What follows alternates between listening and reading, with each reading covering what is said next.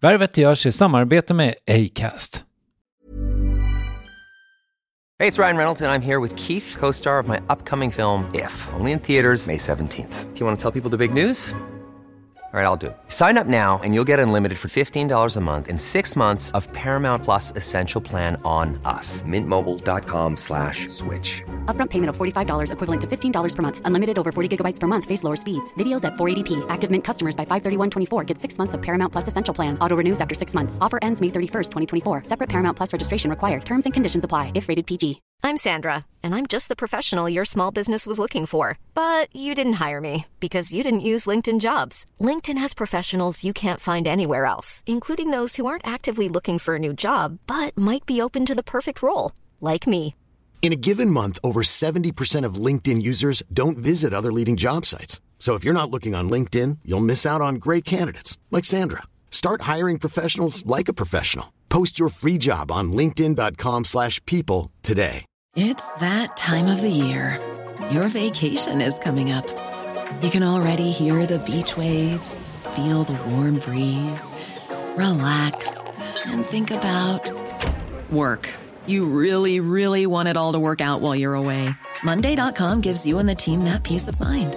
When all work is on one platform and everyone's in sync, things just flow. Wherever you are, tap the banner to go to Monday.com.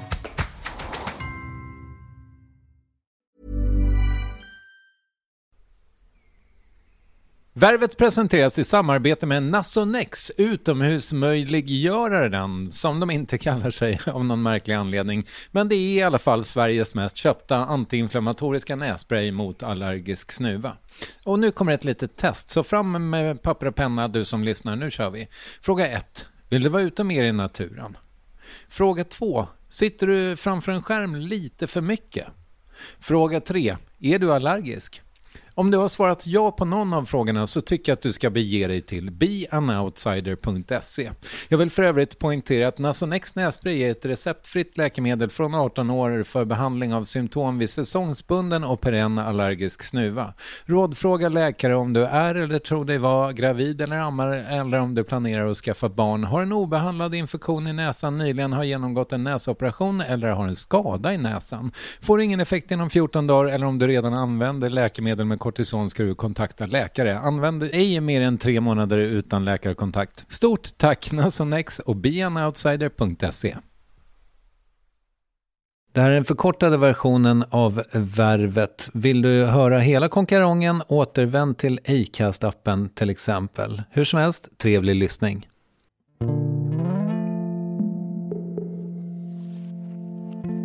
Men vilka är dina mörkaste här tankar då? Men det är väl lite samma känsla att man inte hör hemma, alltså att man är liksom utanför. Och det är en skitjobbig känsla att leva med, för att man har ju kompisar, man har familj, man har barn och man har föräldrar liksom. Men ändå så känner man sig oftast, jag känner mig oftast mycket, mycket ensam. Och det är liksom, det är mitt svartaste hål.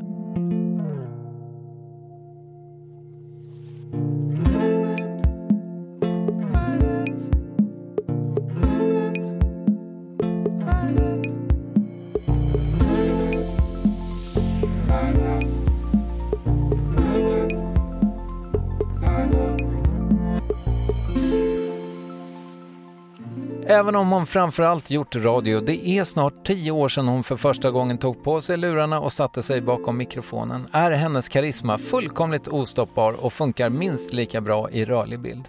Och hur hon överhuvudtaget hamnade i etern efter uppväxten i Landskrona, det ska vi prata om strax.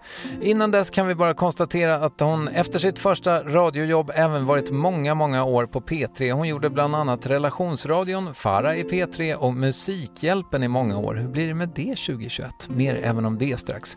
Och har dykt upp både som programledare och gäst i populära tv-format som På spåret, Bäst i test och nu senast Fredagsmyset. Men vi börjar med att prata om varför hon inte lyssnar på till exempel Värvet. Här är Farah Abadi. Jag vet att du har poddat till länge och jag vet att det är också en jättestor podd. Också du har liksom haft kungen. Så det jag hänger med. Men alltså, jag lyssnar inte jättemycket på poddar. För det är så himla mycket som att det är mitt jobb. Jag fattar. Alltså det är som att man är så här sjuksköterska och så kommer det fram folk hela tiden som ska berätta om sina åkommor och så måste man berätta. Jag orkar liksom inte. Jag vill ha tystnad. Vill du det? Ja, alltså jag har gått från att vilja ha jättemycket ljud till att vilja ha jättemycket tystnad. Vad duktig du är, för det märkte jag nu när jag har... Ja, jag ska inte säga... Jag ska inte ta u-ordet i min mun, men det har varit lite för mycket tycker jag. Och då känner jag att när jag kommer hem och lägger mig på soffan så tycker jag att det är så jävla jobbigt ifall det inte är någonting som låter. Ja. Så då, alltså igår satt jag till och med på en hockeymatch tror jag. Du kollar inte på hockey annars? Nej, jag hatar det. Eller jag är helt ointresserad. Ja. Men bara för att det skulle vara någonting bara. Nej, men alltså jag har ju också vuxit upp med 3 systrar. Ja. Och systrar låter jättemycket. Och systrar med kompisar låter jättemycket. Och sen så har jag liksom bott med folk hela mitt liv. Och sen så fick jag barn. Och sen så är jag bara på radio. Alltså allting i mitt liv låter. Och då tycker jag att det är så skönt när det är liksom så här tyst. Men har det varit en process att bli vän med tystnaden? Ja, men det har det. Alltså, jag kanske somnade till CSI i 10 år. Alltså att det fick gå på 5:an och så fick jag somna till det. Och så varje morgon vaknade jag, men vem var det som var mördaren? Alltså att det var liksom mitt liv i så himla många år. Och nu är det så skönt att det bara är tyst. Det är också lite läskigt, för då hör man ju sina tankar. Alltså då börjar man tänka och så svävar det runt liksom. Och så bara, nej men varför sa han så? Varför gjorde jag det? Och hur kommer det sig att jag gjorde så i 3:an? Var jag mobbare? Alltså att liksom, allting börjar snurra. Och det är också skönt på sitt sätt. Att man liksom blickar lite inåt. Ja, för jag hörde dig faktiskt i en intervju i Psyket. Det var ju några år sedan. Men då lät det lite grann som att du inte tyckte att det var inte så intressant det där med att hålla på och känna skit och så. Ja, men jag har blivit en större människa. Wow. Ja, det har varit en resa. Jag håller ju fortfarande lite med mig själv för 6 år sedan eller när det var. Att jag tycker inte man ska älta för mycket. Jag tror att det är mathinnan som sagt att man ska liksom begrava sina känslor och gjuta cement över det. Just det. Och jag är mycket för den skolan. Men ibland är det skönt att kunna... Men alltså, vara lite mer självmedveten. Alltså jag har gått runt i ett liv och liksom aldrig någonsin reflekterat över mina egna handlingar nästan. Okay. Att jag har varit så himla förlåtande mot mig själv. Och det är jätteskönt att leva så. Alltså jätteskönt. Men ibland så kanske man också ska liksom försöka utvecklas. Men vad är det för grejer som du då rent konkret har liksom vänt? Vilka stenar är det du har vänt på? Nej, men jag har ju blivit mycket att jag har lärt mig be om ursäkt. Jag har också gått ett liv där jag hatar att be om ursäkt. Och det gör jag fortfarande. Alltså jag verkligen hatar att be om ursäkt. Men nu har jag liksom kommit fram till att om jag ber om ursäkt direkt, då är det inte lika jobbigt som att be om ursäkt en månad senare eller 1 år senare eller vad det nu kan vara. Men du känner absolut inte att det var rimligt att be om ursäkt? Nej, men alltså jag har gått från att verkligen, jag tycker fortfarande det är lite orimligt att be om ursäkt. För att jag tycker det är så jobbigt.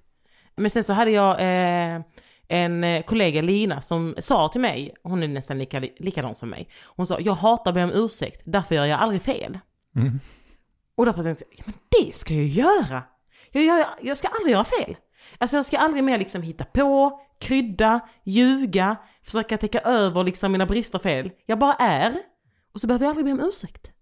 Jätteskönt. Hur har det gått? Det har gått jättebra. Alltså? Ja, 1 dag innan dess så försökte jag liksom släta över mina misstag.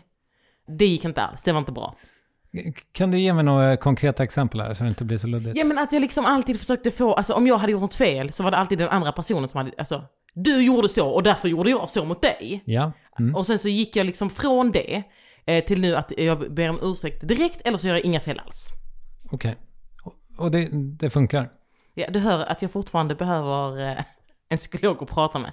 Kanske. Ja, alltså det funkar. Men det är väldigt jobbigt att be om ursäkt. Jag vet inte varför. Men jag försöker nu be om ursäkt. Ja, men ja, jag håller på att gräva ganska mycket i mig själv exakt just nu. För jag håller på med någon bok. Och då märker jag att, eller min tjej läste lite ur den och bara, du har ju 0 självdistans. Alltså du tycker ju bara synd om dig själv. Ska det vara så, Kristoffer? Men varför tycker du, vad är det som är synd om dig? Om man så här ska gräva i det på riktigt så tänker man så här, all right, men då kanske vi kommer till det här med någon slags FOMO då. Om man tar liksom FOMO i ett större, att man känner att man inte får vara med i det stora liksom. Konkret exempel är att David Sundin precis fyllde 45. Och då hade han fått en sån här, hallå där, i DN. Ja. Och lagt upp på Instagram också, den jäveln. Och då kände jag så, nej, jag kan inte lajka det här. För att jag är fortfarande bitter över att de inte uppmärksammade min 40-årsdag. Som ju är mycket större än att fylla 45. Ja. Så att så här, om jag fick förändra någonting så är det ju liksom bara det mindsetet hos mig själv. Ja. Men var du mobbad när du var barn? Nej, jag tror inte det. Var du? Nej. Men ibland är det att man är så här, att man har liksom känt sig utanför hela livet. Och att det liksom hänger kvar i en fantasi i huvudet att man fortfarande är utanför. Och jag tror den känslan är mycket, mycket vanligare än vad man tror. Alltså jag känner ju också alltså här, att jag aldrig riktigt får vara med i cirkeln. Alltså den innersta cirkeln av kul är inte jag med i. Jag är med i någon cirkel, inte den yttersta liksom. Men jag tror jag tror om man skulle fråga alla människor så skulle de säga att de inte känner att de hör hemma. Nej, men exakt. Så att det är ju universellt och det är ju inte speciellt för mig. Men jag tänker just så här, reaktionen på det kanske är... Alltså om vi tar det då i det mikroskopiska exemplet så hade jag kanske kunnat lajka den där i alla fall.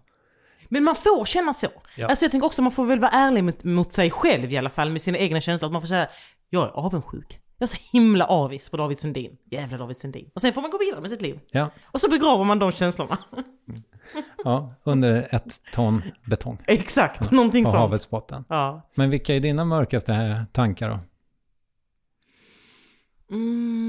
Men det är väl lite samma känsla att man inte hör hemma, alltså att man är liksom utanför. Och det är en skitjobbig känsla att leva med, för att man har ju kompisar, man har familj, man har barn och man har föräldrar liksom. Men ändå så känner man sig jag känner mig oftast mycket, mycket ensam. Och det är liksom, det är mitt svartaste hål. Alltså när jag mår riktigt dåligt, då är jag som att jag är, alltså så här, om jag skulle dö nu så skulle ingen bry sig på riktigt. Folk skulle lägga upp grejer på Insta men ingen skulle komma och besöka min grav typ. Det skulle ju jättemånga människor göra, såklart, till att börja med. Men då är det ju samma grej egentligen. Men jag är ju ensam på riktigt, till skillnad från dig som sitter och lyxlider. För jag är ju ensam 90% av min vakna arbetstid. Men det kan ju inte du vara. Du måste ha folk omkring dig hela tiden. Nej, men jag tror inte ensamhet har med så här hur många personer som är runt omkring en. Jag är ju liksom inte objektivt sett utifrån så är ju inte jag ensam. Alltså om jag skulle ramla ner och dö så skulle folk veta att jag är död inom ett par timmar. Alltså folk skulle sakna mig inom ett par timmar. 20 minuter. Ja, men alltså det är så. Men det är ju också en känsla som man har på insidan. Och den är jättesvår att jobba mot hela tiden. För den också, när man liksom mår som sämst, så blir liksom varje gång någon säger nej till en, blir som ett slag i ansiktet. Att när man känner sig väldigt ensam så ringer man en kompis, bara ska vi ses? Så bara, nej jag kan inte. Jag ska hitta på det här med den här kompisen. Tänker man, du kan dra åt helvete. Jag trodde du var min vän. Men det är det inte, det tänker man ju. Men så är det ju inte i verkligheten. Och det jag tror att ett stort problem är det man hela tiden får jobba med. Jag tror att det är mycket, jag vet inte om det är ett svenskt problem, att man får jobba med den upplevda, alltså den verkliga liksom ensamheten och det man känner på insidan. Att är man ensam på riktigt eller är man inte liksom. Men sen tänker jag också så här, alltså vi har pratat lite om lycka hemma, jag och min tjej. Jag ska inte lägga orden i munnen på henne. Men jag tror att hon kanske är mer upptagen av tanken på lycka. För jag tror att jag har givit upp. Men är inte du lycklig? Nej. Men va? Nej, det är klart jag inte är. Vadå, du svarar ja på den frågan. Jag är jättelycklig. Men du sa ju just att du var så fruktansvärt ensam. Ja, men jag känner också att jag är grundlycklig. Okej. Alltså 90% av tiden så är jag bara glad. Jag tycker att allting är jättehärligt. Alltså jag tycker att allting så här, vad gott det är att dricka cola. Vad gott det är att äta mat. Vad härligt det är att ligga här i sängen. Vad kul det är att sitta här och leka med mina barn. Så, jag är grundlycklig. Men sen måste man också, alltså man är också inte sjuk i huvudet. Man måste väl också ha sina dippar. Och jag tänker, det är okej för mig att dippa riktigt lågt om jag är 90% av tiden ändå lycklig. Ja, det låter ju rimligt. Bra trade-off. Men jag tror inte på lycka på det sättet. Jag tror liksom inte att Fast det där låter ju härligt. Det du verkar jobba med är ju tacksamhet. Och det är ju supervettigt då. Alltså att man bara så här, ja, men just, alltså att man kommer ihåg sina privilegier typ. Ja, men det är också bara rika människor som inte är lyckliga. Alltså jag känner så här, alltså, vad är det du saknar i livet egentligen? Du har någonstans att bo. Folk tycker om dig. Du har en bra karriär. Du har någon som vill ligga med dig. Du har råd att äta exakt vad du vill. Det har du. Du kan gå och köpa. Du bara, jag är sugen på ost idag. Gå till ostdisken. Bara, jag ska ha de här 3. Och så får de kosta vad det kostar, eller hur? Så, vad är det du känner dåligt med ditt liv? Nej, men det är inte det. Nej, jag bara menar att jag tror inte att jag är liksom... Jag tror inte jag är stämd i samma tonart som du från början. Jag tror inte det finns någon grundlycka. Och i mitt fall så är det så här, ja men det är okej. Men det jag gör, eller så här, att jag tror att jag måste känna mig produktiv för att må bra. Det är klart att jag kan vara ledig en dag liksom. Men jag tror att det är jättekopplat till det. Men beror inte det jättemycket vad man sätter sitt eget värde i? Jo, fast jag vet inte om jag tycker att det är så dåligt att vara lite ångestdriven så. Och egentligen har det inte bara med privilegier att göra, utan det har ju liksom med någon slags grundsyn att göra. Ja, men jag tror också det har jättemycket, alltså, också lite vad man kommer ifrån att göra. Alltså, innan jag föddes så har liksom, i 60 år har mina föräldrar och farföräldrar varit hungriga, bott i krig, fått släktingar döda, inte kunnat äta sig mätta, inte gått i skola ordentligt, inte haft någonstans att bo. Och jag har det jättebra. Alltså det är också där jag kommer lite ifrån. Alltså jag har någonstans att bo, jag kan äta vad jag vill, jag bor jättebra, alla är glada, ingen kommer dö, ingen kommer bombas. Det går skitbra för mig. Alltså liksom det var det mina föräldrar drömde om när de fick mig. Det var därför de kom till Sverige, för att jag liksom skulle bo här och känna så här. Och det är ju jättebra, de har lyckats jättemycket. Ja, men vad fint att du liksom mår bra. Det är ju underbart. 90% av tiden. Ja, exakt. Jag kommer framstå som så jävla bortskämd nu. Nej, men vet du vad? Det är också okej. Men om man fattar det själv så tycker jag att det är okej. Om man fattar att man är bortskämd. Om man fattar att ens problem är riktiga problem för en själv. Men kanske också löjliga om man kollar på jordens alla invånare. Ja. Men om man är medveten om det så tycker jag att det är okej. Men det värsta som finns är att man går runt och så är man omedveten om hur man beter sig, varför man beter sig så. Och kan inte se ett större perspektiv än själv. Ja, nej men och sen tror jag också, alltså jag älskar mitt liv också. Alltså jag tycker alla komponenter är toppen. Det är bara det att jag förväntar mig inte att, jag vaknar i och för sig varje morgon och är riktigt glad över att jag ska få dricka kaffe. Är inte det en härlig känsla? Och snusa. Alltså, ja. Men jag tror också, det här måste jag också säga, jag tror att de absolut flesta känner som dig. Hur? Ja, men att man är liksom så här att man inte riktigt, alltså är det här allt? Är det här lycka? Alltså vad ska jag känna? Fast varför, men nej, ja men vet du Farah, jag tror vi måste sluta hålla på så himla mycket med det här med lycka. Ja. Jag håller med dig. Det är inte liksom, lycka är inte grejen. Nej. Skit i lyckan. Bara leva. Då den kommer. Nej. Nej, jag vet inte, men Men lycka kanske också inte finns, alltså om vi ska vara lite filosofiska. Ja. Alltså vi kanske också har en bild av lycka. Det är som att vissa har bild av att träffa någon som inte finns i verkligheten. Alltså det är någon Disney-prins eller prinsessa. De har fått för sig i huvudet att så här ska en partner vara. Och så finns inte den personen. För människor är ju liksom hela, med både bra och dåliga sidor. Och lycka kanske likadant, att det är liksom någon Hollywood-bild vi har. Hur världen ska vara glittrande och härlig och varje dag ska man vakna upp och mot toppen. Och alla runt omkring är mot toppen och alla älskar en. Liksom. Men så är ju inte lycka. Lycka är kanske också att vakna upp och bara så här, kaffe och snus alltså. Fan vad nice det kommer bli.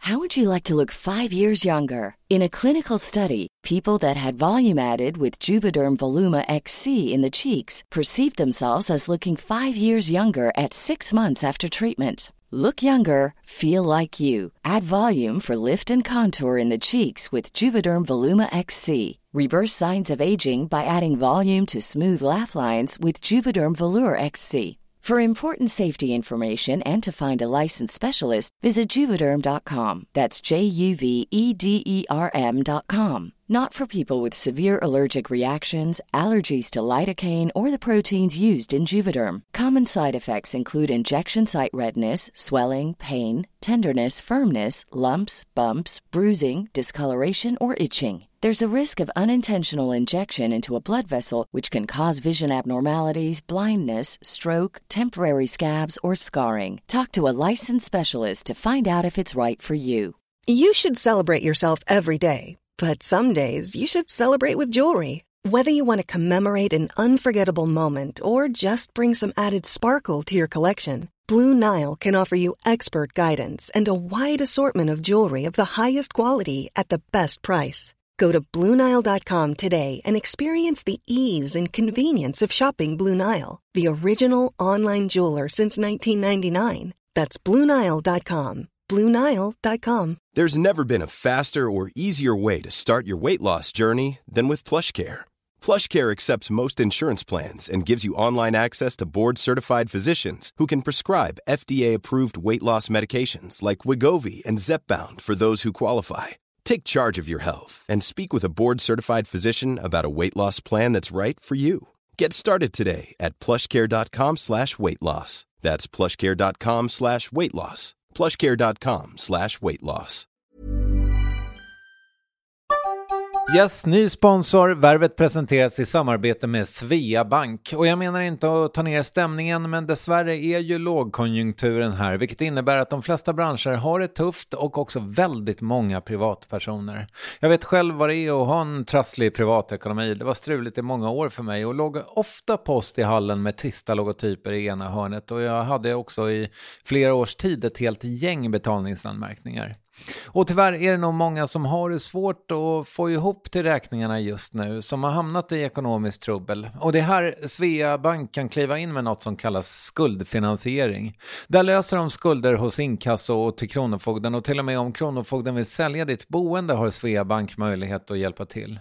I den här tjänsten får du en personlig handläggare som gör en grundlig genomgång av din ekonomiska situation. De tar kontakt med dina kreditgivare och när ett lån beviljats löser de dina skulder åt dig och samlar dem i ett enda lån med en avbetalningsplan som din ekonomi klarar av.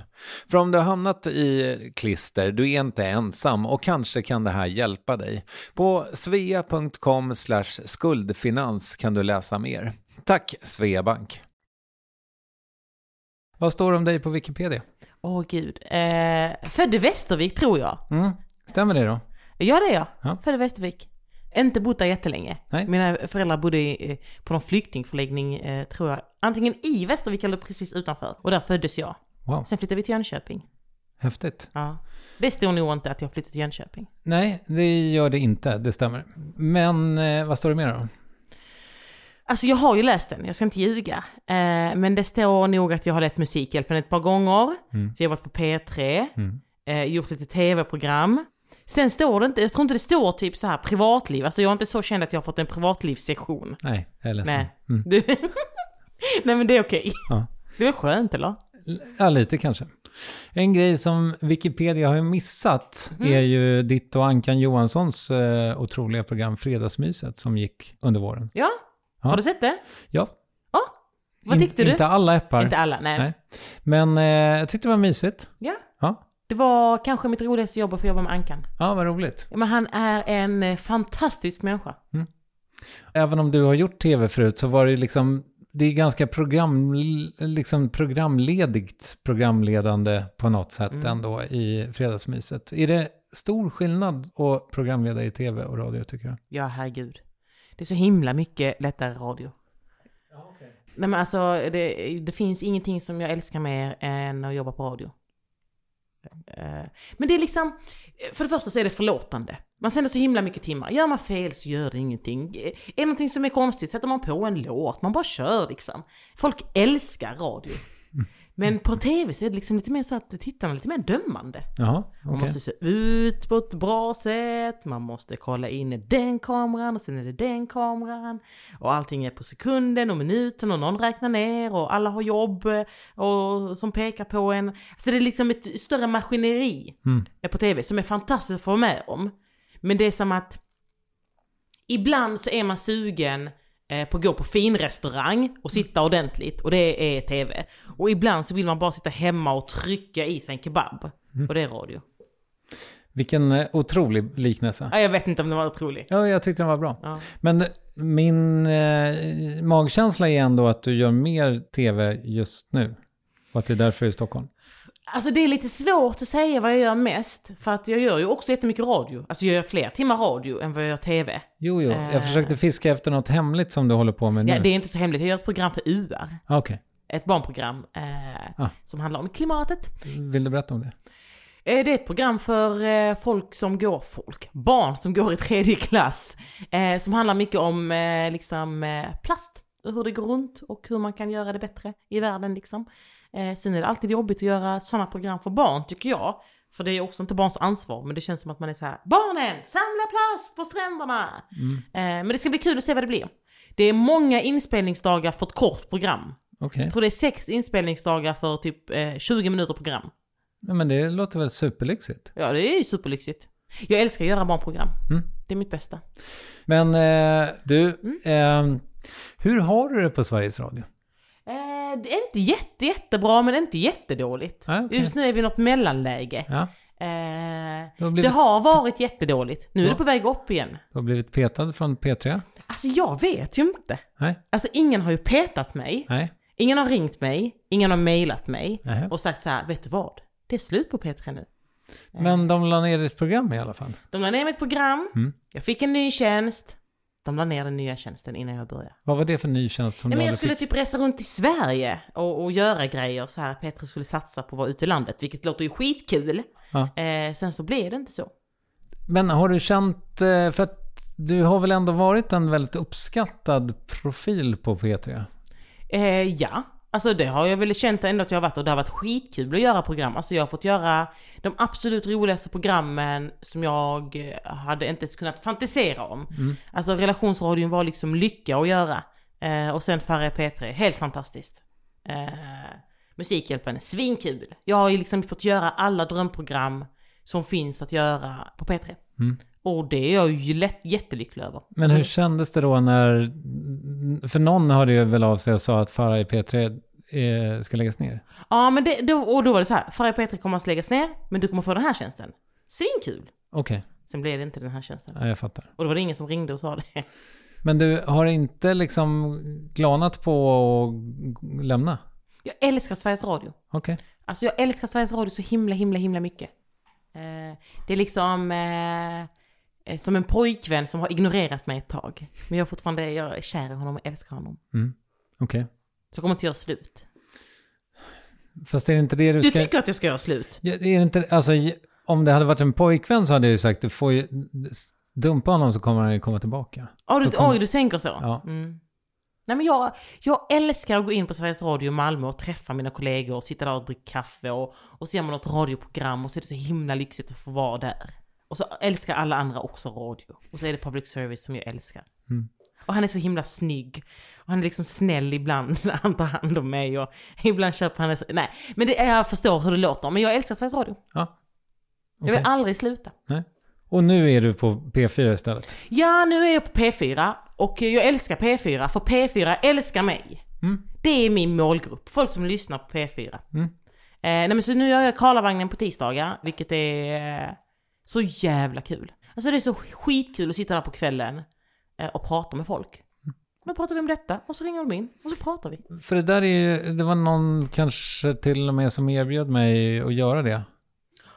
Sa du nej? Nej, jag sa ja såklart. Okay. Men sen hörde jag inget mer. Nej, det är så vi jobbar på Sveriges Radio. Ja. Men för jag tänker mig att det borde vara rimligt, ganska svårt att känna att man har någonting att tillföra till alla som ringer. Karlavagnen och Ring P1, jag tycker folk som leder det, kudos till er, för så himla svårt att ha något vettigt att säga om husvagnspolitiken på Öland. och sen i nästa sekund tycka till om humledöden i Norrland. Ja, fast nu försöker vi också, eller jag försöker ju välja ämnen. Jag får ju vara med och välja ämnen. Och då tar jag ämnen som jag tycker är roliga. Alltså som jag brinner lite för och känner, alltså här finns någonting. Och du kanske gör lite research inför också? Nej, så nej? Det finns inte, okay. alltså nej. Det ska vara liksom spontant. All right. Det behöver inte vara så mycket, jag behöver inte kolla upp det här, liksom inget ring P1. Det här är också mycket människor som vill prata. Och ringer man en kompis och har något att prata om, så har ju inte den personen gjort research. Nej, det är sant. Nej, Så då är den personen en riktig person. Och det är det jag försöker vara liksom. Så det viktiga är helt enkelt att du bara lyssnar? Ja, och feedbackar lite. Hörru, ska vi prata lite om din uppväxt ändå? Ja. För du verkar ju inte hata Landskrona. Nej, jag älskar Landskrona. Ja. Har du varit i Landskrona? Nej, det är en fantastisk stad. Okay, Det är vackert, det är fint, det ligger bra till. Men jag vet inte bo där.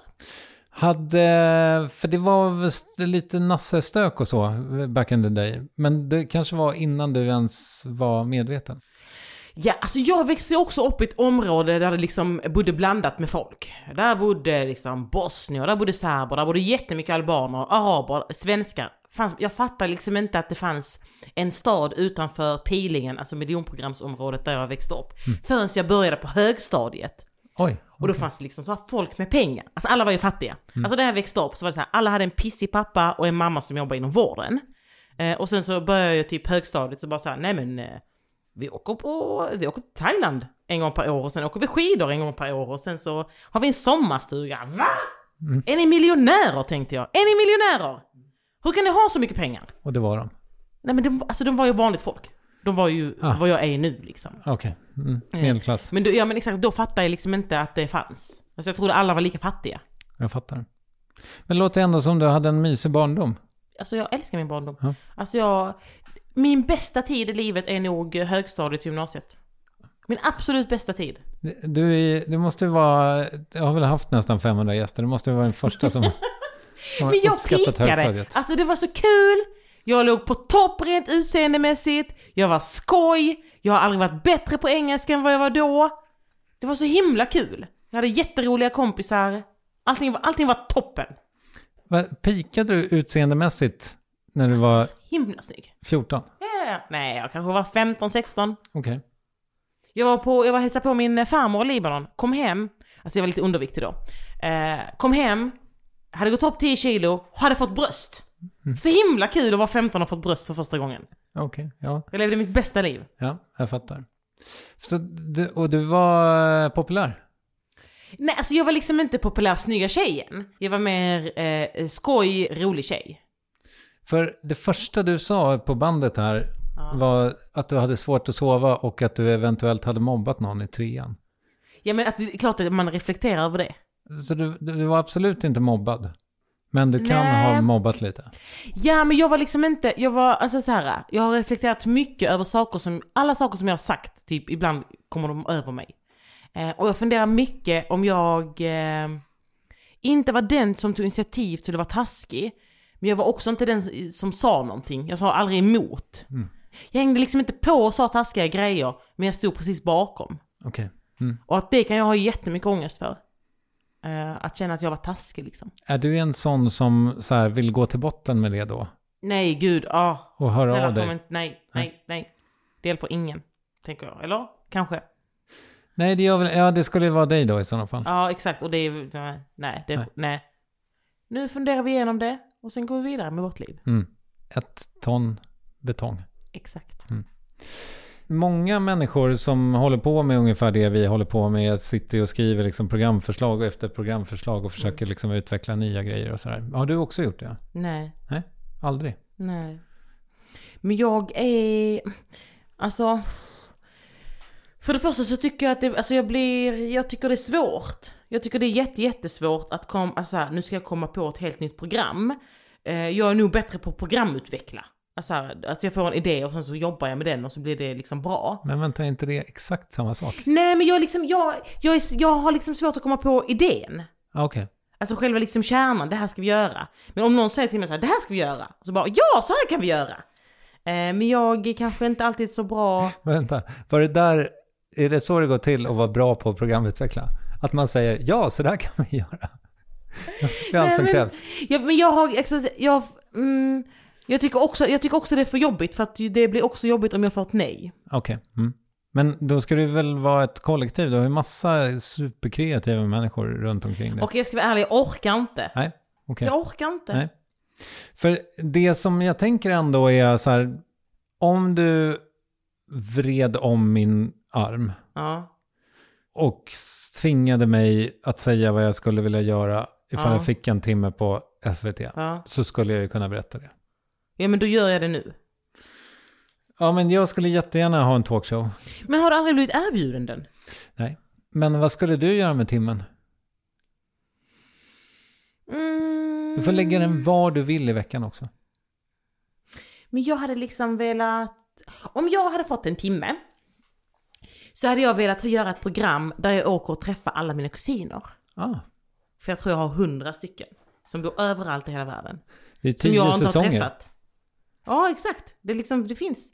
Men det är så här, kusiner som jag aldrig har träffat, kusiner som jag inte pratar samma språk med, kusiner som liksom som jag inte visste fanns. Pratar du arabiska? Ja. Så några av dem... Men vissa är födda i Tyskland med liksom så här, en tysk förälder, så har de bara läst tyska, och någon är i Frankrike. Men hur kan det här vara dina kusiner? Det är min mammas syskons barn. Hur många syskon är de? Min mamma har, vad hon vet, 16 syskon. Okej. Okay. Och min pappa har väl 8 eller 9. Ja. Och det är helsyskon och det är halvsyskon och det är från pappas sida och mammas sida. Så det finns ju mycket. Det här är väldigt åka. Alltså, jag tycker det är intressant att veta. Alltså tänk att liksom, det fanns en familj och 1946 så spreds den familjen ut. Och så har det liksom blivit större och större och längre bort. Alltså det har varit kul att se liksom vad allas liv är.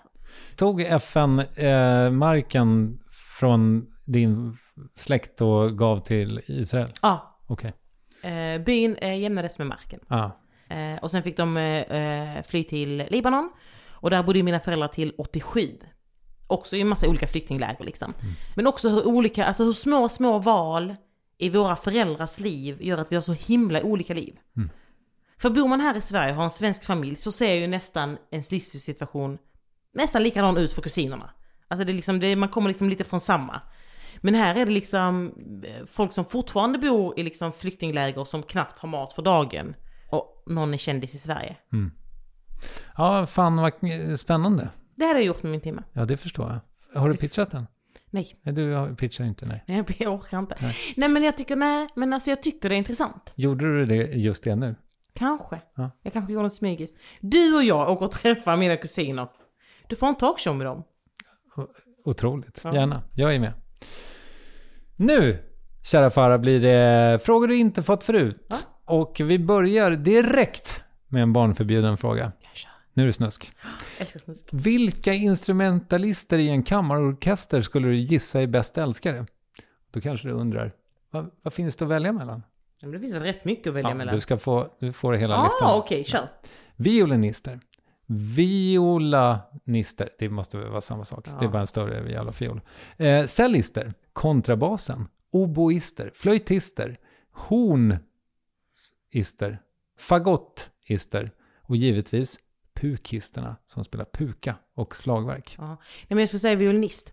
Min kompis är tillsammans med en violinist och de blir gravida på första försöket. Oj. Alltså det är helt... Jag är så här, det kommer ta lång tid. Ja. Ibland tar det upp ett år. Så här, hon bara, jag har ägglossning, nu ska jag gå och ligga. Och så kommer hon tillbaka 3 dagar senare, jag är gravid. Men, sjukaste. Alltså, nu vill jag inte regna på din parad på något sätt. Men tror du verkligen att... Säger det någonting om violinistens kvaliteter som älskare? Så jag bara känner att det var det enda svaret jag kunde komma på. Han sköt jätteskarpt. Alltså superskarpt. Okej. Men tänker han att måste, jag vet inte liksom. Eller så har han liksom de har aldrig haft sex innan. Och nu fick han så här utlösning för första gången. Så det bara... Men ville hon bli gravid? Ja, hon ville bli gravid. Okej. Ja. Hon bara så här, vi ska försöka nu. Och så tog det typ 3 timmar. Lever hon med violinisten nu? Ja. Okej. Vi går vidare. Vad ska du ha för allt ditt porslin? Vadå? Ja, vad ska du ha för? Jag köper det nu direkt. Först måste jag tänka ut ett värde. Alltså ett riktigt kronvärde liksom. Sen måste jag tänka ut vad det sentimentala värdet är. Så jag ska börja en snabb överslagsräkning. Okej. låt oss vara med. Och då menar du serveringsskålar och sånt också? Ja. Är de av porslin, då vill jag ha det. Är det någon som har skvallrat för dig om mitt sjuka porsinintresse? Nej, men jag hade det lite grann på Du hade lite på känn? Okej, 50 000. Oj! Det var inte lite, du. Jag har gjort mig av med jättemycket. Men vänta, vad är det ens? Alltså är det typ så här fin porslin? Alltså, jag har allt blandat. Ja. Jag älskar att gå på loppisar, så jag köper jättemycket grejer som jag tycker är fint. Men nu är det stopp i skåpen. Så jag fick sälja av lite grann. Och nu har jag liksom... Jag har ju en idé att man inte ska ha finporslin och fulporslin. Jag tycker man bara ska ha finporslin. Jag tycker allt man äter på det vardagliga porslin ska vara finporslin. Ja, men jag är med dig. Mina tallrikar är pissedyra för att jag har snöat in på de här blåeld som är konstigt nog är vita. Ja, jag vet. Det är jättekonstigt. Men jag tycker också, varför ska man äta fult när man kan äta fint? Nej, du har rätt. Och om en tallrik knaggas, så är livet. Ja, verkligen. Då vet man att det har ätits från den här tallriken. Vem är inte lite naggad i kanten? Exakt. Och min kompis som är mycket intresserad av antikviteter och sådär, han sa så här, du vet, du kan ju inte köra de här i diskmaskinen. Peter, just watch me. Exakt. Just watch me. De är använda. Ja. Hörru, nu pratade vi lite om drömgig och sådär, men vad vet du om din framtid? Inte jättemycket. Nej. Det är väl så i den här branschen, att man inte vet så mycket. Vilket också är nice. Alltså jag är helt okej med det. Alltså jag tänker också att man alltid måste ha typ en plan B. Att om det här inte funkar, om det här livet på radio och tv inte funkar, så får jag väl bli samtalsterapeut, eller? Skulle du kunna bli, men du är kanske lite för... Det skulle gå så snabbt i terapin med dig. Att så här, någon börjar berätta om sitt problem. Skärp dig! Ja, exakt. Men behöver inte... Ibland känner jag att folk behöver höra det. Kanske. Alltså du kommer och så får jag säga, nu får du skärpa dig. Ja. Eller så här, hur ska jag göra? Gör slut. Nej, det kommer jag inte göra. Nej, men om du säger så här, jag har träffat en tjej, men jag vet inte, hon är jättebra, men jag vill inte ligga med henne. Gör slut! Så. Ja, okej. Men Tarek Taylor och du, ni ska inte göra något eller? Nej, varför det? Det bara känns som att han är så het nu. Och sen så rör ni er där i Malmö. Ja. Och liksom... Jag älskar Tarek Taylor, han är en fantastisk människa. Har du träffat honom? Nej, men du, vet du vad? Alltså efter den här succégrejen han gjorde på SVT. Han kan ju hänga med och laga mat till dina kusiner. Istället för att jag ska ha talkshow med dem. Det är därför du aldrig fått ett program på SVT. Du bara byter ut dig själv. Alltså det här var jättebra. Men du vet, Carina Bergfeldt, hon hade gjort det så himla mycket bättre. Ja, kanske. Men hon har inte så många spännande kusiner. Hörru, vill du hälsa till någon? Men vem ska jag hälsa till? Inte vet jag. Okej, till Martin Söreskog och Fredrik Lindeborg då. Perfekt. Stort tack för att du kom hit. Tack!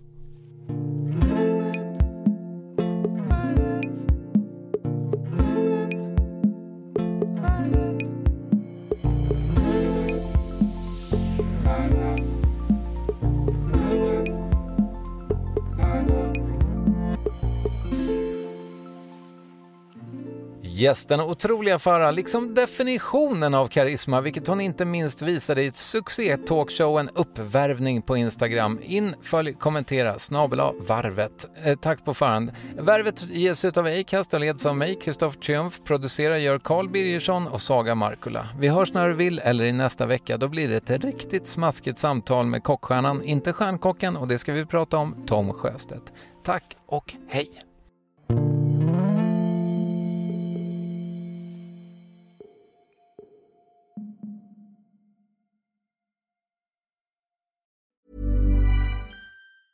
Planning for your next trip?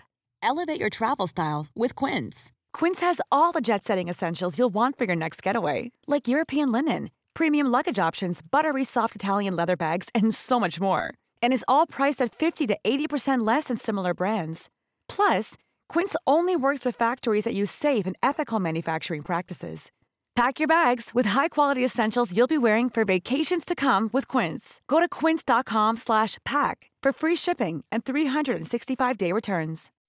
When you make decisions for your company, you look for the no-brainers. If you have a lot of mailing to do, Stamps.com is the ultimate no-brainer. Use the Stamps.com mobile app to mail everything you need to keep your business running with up to 89% off USPS and UPS. Make the same no-brainer decision as over 1 million other businesses with Stamps.com. Use code PROGRAM for a special offer. That's Stamps.com, code PROGRAM. This is the story of the one. As head of maintenance at a concert hall, he knows the show must always go on. That's why he works behind the scenes, ensuring every light is working, the HVAC is humming, and his facility shines. With Grainger's supplies and solutions for every challenge he faces, plus 24/7 customer support, his venue never misses a beat. Call quickgrainger.com or just stop by. Grainger, for the ones who get it done.